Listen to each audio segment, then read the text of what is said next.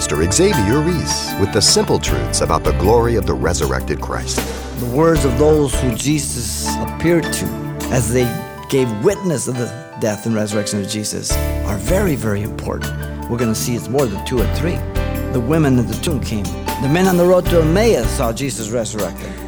The 10 disciples in the upper room saw Jesus resurrected. Paul the Apostle. 500 at one time. That's a lot of witnesses.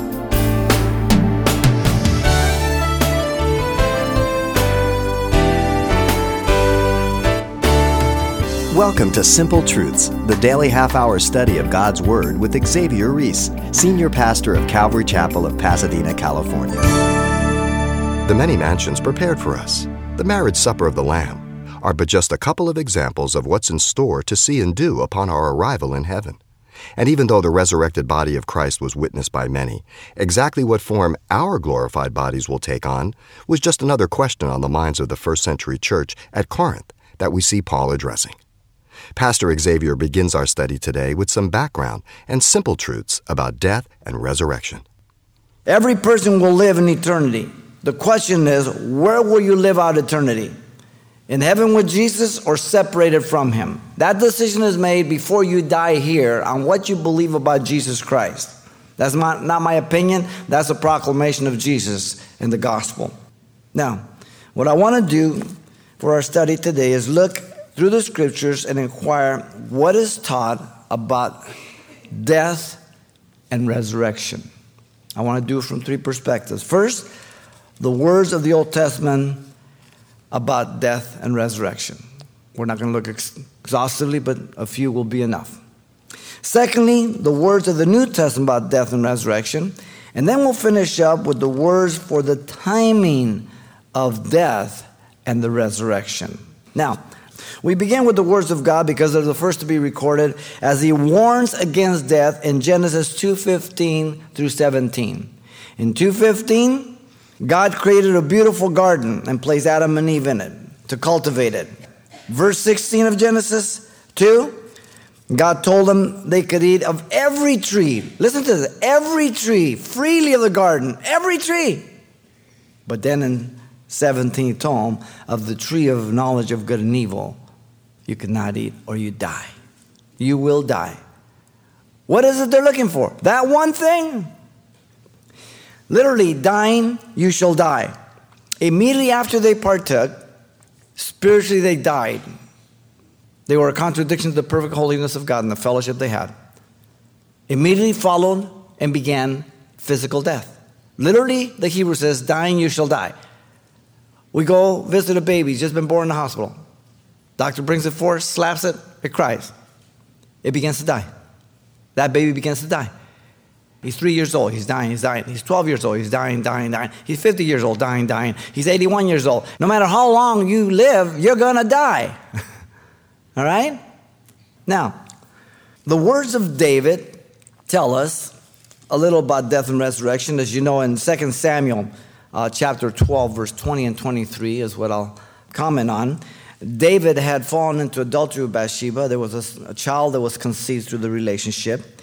And David was seeking the Lord for the life of the child because the child was sick, and he had said he was going to die, that the Lord might be merciful to him. His servants were concerned about David, so as they looked upon him, they were concerned. When the child did die, they didn't want to tell him. They didn't know what he would do. David could see that the child had died. They were whispering. He says, "Is the child dead?" He says, "Yes." He got up, washed his face, shaved, began to eat. He said, what's he doing? David said, "Listen, it's simple. While the child was alive, I sought the Lord that he might be merciful and allow the child to live. But now the child is dead. The child will not come back to me, but I will go to the child." David understood death and resurrection.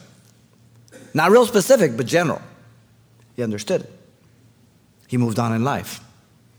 But nothing specifically was known about the conditions or existence until we'll see later on when Jesus gives the details. Now, the words of Job are also very important about death and resurrection because they were stated during a great trial of affliction, as you know. Many people ask the question, what is the purpose of the book of Job? Real simple. Ready? God is sufficient for whatever comes to your life. God is sufficient. And Job is given as an extreme example, just in case you think you have it bad. Simple.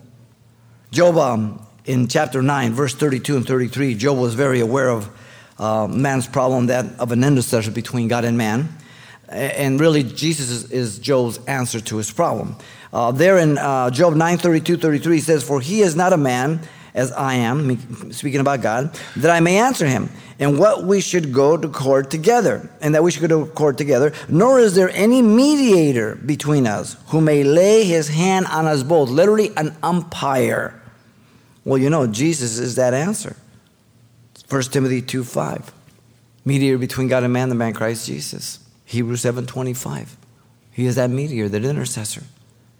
Now, Job equally expressed his confidence in the resurrection. Listen to his words in chapter 14, verse 13 through 15. In 13, he says, "Oh, that you would hide me," speaking to God, "in the grave." Grave, Sheol, we'll look at that more closely as we get along. "That you would conceal me until your wrath is past, that you would appoint me a set time and remember me. If a man dies," verse 14, "shall he live again?" He poses the question because he's going to answer it. "All the days of my hard service, I will wait till my change comes." He believed one day he's going to be changed, resurrected. And then 15 says, "You shall call, I will answer you. You shall desire the work of your hands." I'm not only going to be raised, but I'm going to have to give an accountability of my life to God. People are going to be shocked when they stand before God and say, "What did you do with my son? And these are the things you've done. These are the things you said. You didn't want to trust my justification, so now you have to stand on your own justification. What do you have to say for yourself?" What do you say to that? Oh my. Job 19, 25 through 27 prophesied of his Redeemer Jesus, who would raise him from the dead. In 25, he says, "For I know that my Redeemer lives, and he shall stand at last on the earth." Whoa! He believed the Genesis 3:15 prophecy of the virgin birth, the seed of the woman. A woman doesn't have seed, she has an egg. The man provides the seed. That's the first prophecy of the virgin birth of Jesus Christ. Job knew Genesis. 26 says, "And after my skin is destroyed, this I know, that in my flesh I shall see God." Whoa, in my flesh. After it's destroyed. Resurrection. 27, "Whom I shall see for myself," speaking about Jesus, the Redeemer. "And my eyes shall behold, and not another, how my heart yearns within me." I can't wait for it. In the midst of suffering. Now, the words of the prophets about death and resurrection are equally recorded. Listen to Isaiah 26:19. Paul, in fact, quotes it here in this chapter. Isaiah the prophet spoke of the dead bodies that would rise from the dead one day. It says, "Your dead shall live. Together with my dead body shall they arise. Awake and sing, you who dwell on the earth, for your dew is like the dew of herbs, and the earth shall cast out the dead." Whoa. Talk about specific. Daniel the prophet, Daniel 12:2, spoke of the future resurrection to everlasting life, and others to everlasting contempt or damnation without the separation of time. Listen. "And many of those who sleep in the dust of the earth shall awake, some to everlasting life, and some to shame and everlasting contempt." Notice that the resurrection from the Old Testament passages, the perspective did not point out the 1,000 years between the two resurrections, ran them together. Okay? The Old Testament is like a person declaring they're going to build a house. And then they start distributing the details. Give this guy the foundation work, this guy the plumbing, this guy the electrical, this guy the framing, this guy the stucco, this guy the insulation, this guy the gardening. And everybody has a portion, and it all comes together. And when it's all together, it's complete. That's the Old Testament. The Old Testament was progressive revelation. The promise of redemption was given to Adam and Eve, as I mentioned in Genesis 3:15. The promise to the patriarchs was expanded throughout the years, Abraham, Isaac, and Jacob. In Genesis 12, 1 through 3, which is the second calling of Abraham, the first one is at the end of chapter 11. He disobeyed the first time and left with his father, went down to Haran, and he stayed there till the death of his father, Hebrews tells us. And then he answered the call again in chapter 12, a second call. And there he says, I will bless those that bless you, I will curse those that curse you. It's still valid today. He said, I'm going to give you a land, I'm going to make you a nation, I'm going to make you a people. When you get to chapter 15, 1:6, he expands the promise. When you get to chapter 22, 17, he expands it even more. And through the patriarchs, Abraham, Isaac, and Jacob, those prophecies are expanded, enlarged, more detailed. It's progressive. No one prophet, no one book has the entire revelation. It's progressive till it culminates in Christ Jesus, the New Testament. By the way, here's a simple principle. Ready? The New Testament interprets the Old. The Old Testament is foundational. The New Testament is fulfillment. The New interprets the Old. The book of Hebrews gives us the interpretation. Okay? And the point that I'm making here. Now, the closer to the Old Testament promised the forerunner for the Messiah, John the Baptist.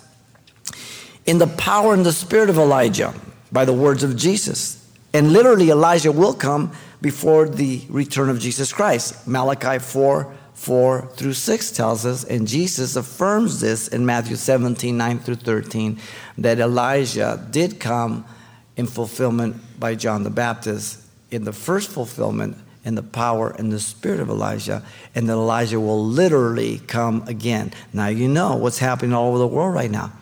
Islam is against America and the world. They seem to have a free reign to intimidate and everything, right? They're rejoicing over anything that is a downfall towards America. Well, when Elijah comes, he's going to lay in the streets of Jerusalem for 3.5 days. Him and Enoch, as they are overcome by the Antichrist after the witness is over. And the whole world will be partying, sending gifts all over to each other. And after the 3 days, they're going to rise up. The Lord's going to take them up to heaven. And they're going to see them. You have seen nothing about the evil of man. These are only the beginning of troubles, ladies and gentlemen. You don't want to be around. Hebrews 1 and 2 says this. God, who at various times and in various ways, or portions and books, spoke in times past to the fathers by the prophets, has in these last days spoken to us by his Son, whom he has appointed heir of all things, through whom also he made the world. The last person to speak for God is Jesus Christ, no one else. Not the prophets, not the fathers anymore, Jesus Christ. He's the fulfillment of all those. No contradiction. The Old Testament was prophetic in types and shadows of the Messiah to come to redeem, regenerate, and resurrect the believer. All of the sacrifices of the Levitical Old Testament spoke of Christ. All of the furnishings of the tabernacle spoke of Jesus Christ, every one of them. All the high priests pointed to the ultimate high priest, Jesus Christ. His priesthood is untransferable. It stops with him. There are no more priests. I am not a priest, nor are you. We are collectively a kingdom of priests unto Jesus. Jesus is the ultimate high priest.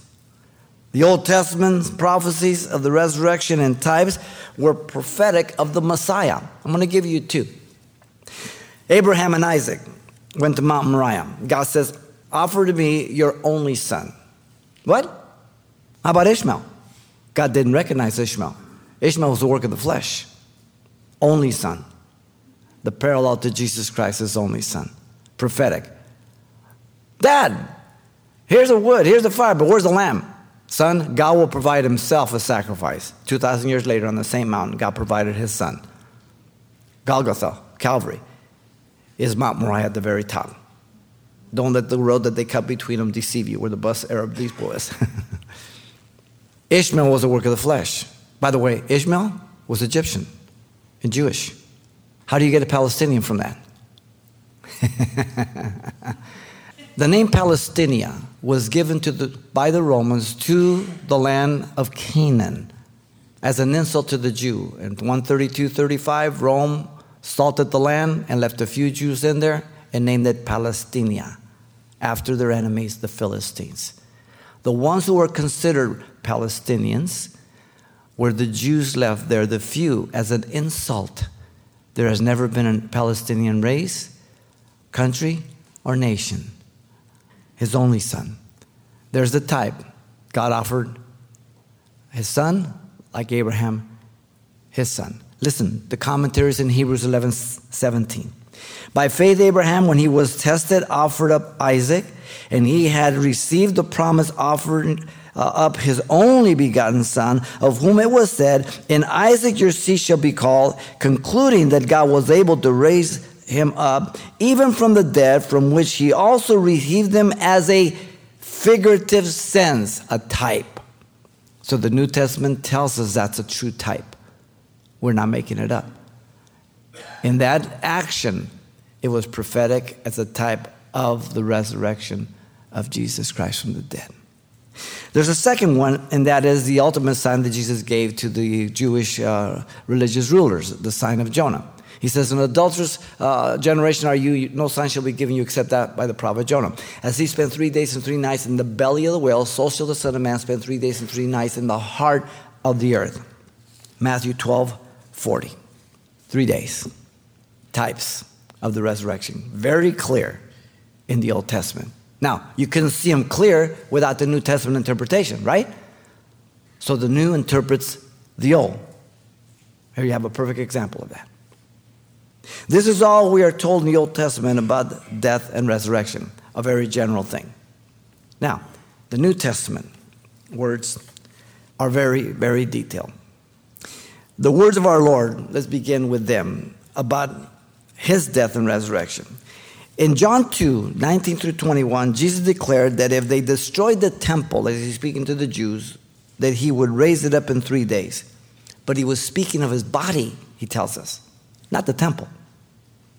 In Matthew 12:40, Jesus also gave the sign to the Pharisees, as I just showed you, of Jonah. Very clear. By the way, Jesus believed in Jonah being swallowed up by a whale. So give that to your professor in your university. Matthew 17:9.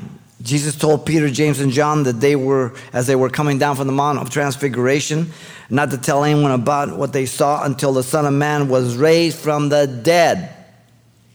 But they didn't understand it because they had the Jewish mindset, the kingdom age. And by the way, the Mount of Transfiguration, it's a preview of the second coming. Moses and Elijah are there. Jesus glorified, and they're talking about the kingdom. So you want to preview the second coming? Go to Psalm 2. And you read it there. Matthew 16:13-20. Jesus always mentions his crucifixion with the resurrection from the confession of Peter at Caesarea Philippi. You are the Christ, the Son of the living God. From that point on in Matthew 16:13-20, Jesus always mentions them together. He's 6 months from the cross. He's walking under the shadow of the cross. From Caesarea Philippi, he's headed down to Jerusalem. John 11:21-27, Jesus hearing the news of the death of Lazarus, his friend, due to illness, delayed 2 more days. And clearly, he told his disciples that Lazarus was not sick, he had died. But he would go and they would see the glory of God. The words of those who Jesus appeared to after the resurrection, as they gave witness of the death and resurrection of Jesus, are very, very important. Because you know, if you go to a court, witnesses are very important. The law called for 2 or 3. We're going to see it's more than 2 or 3. The women at the tomb came and they saw Jesus resurrected. Peter saw Jesus resurrected. The men on the road to Emmaus saw Jesus resurrected. The 10 disciples in the upper room saw Jesus resurrected.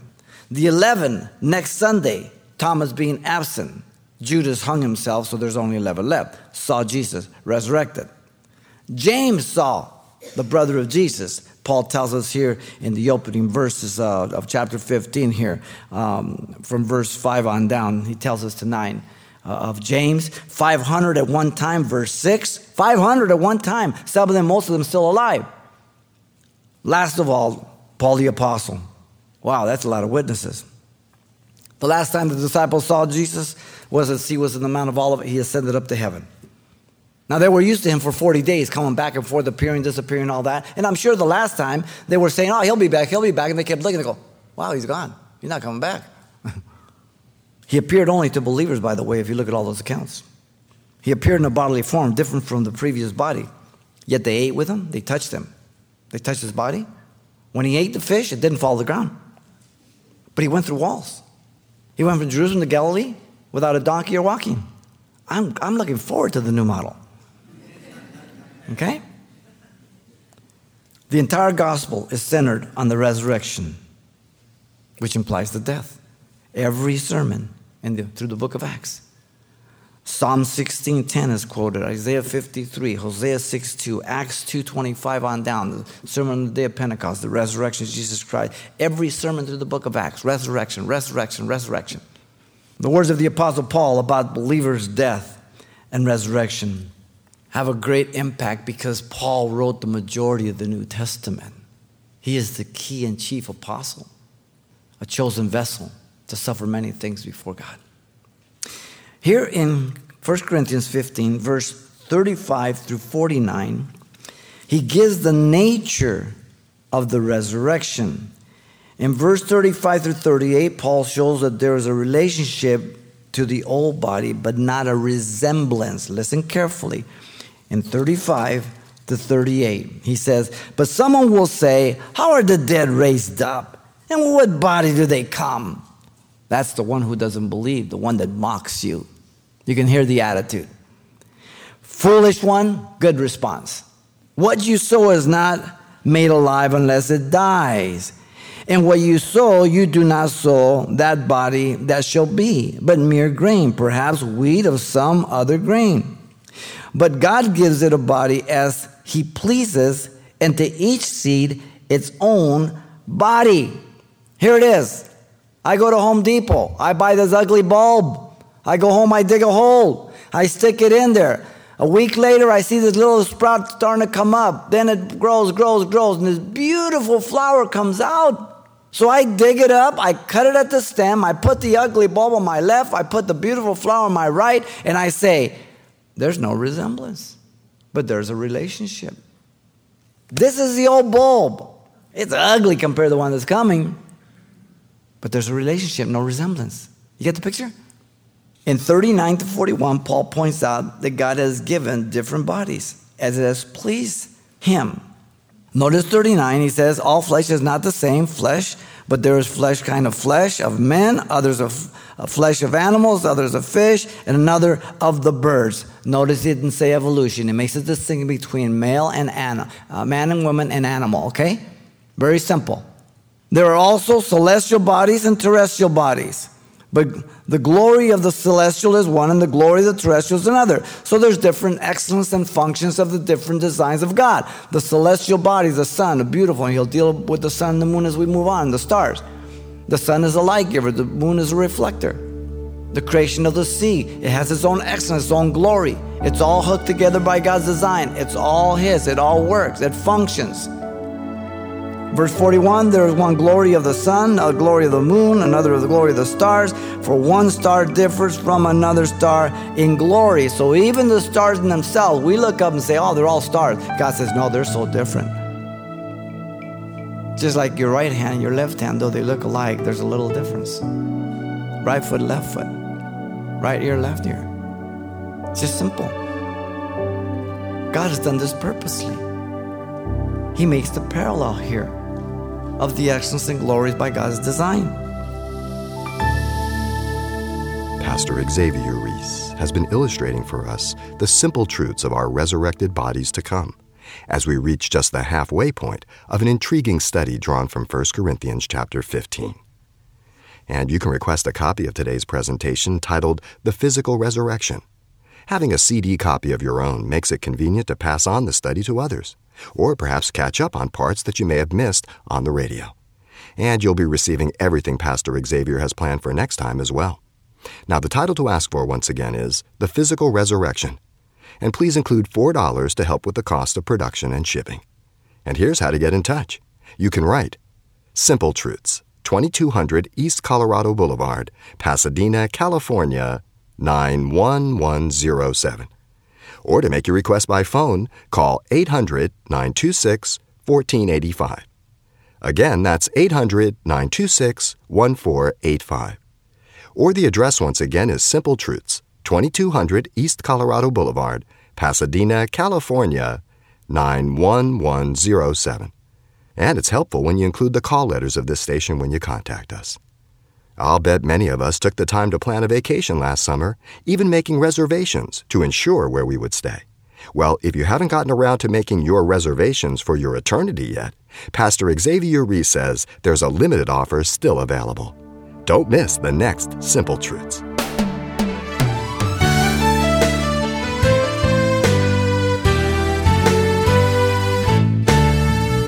Simple Truths with Pastor Xavier Reese, a daily half-hour broadcast, is a radio ministry of Calvary Chapel of Pasadena, California.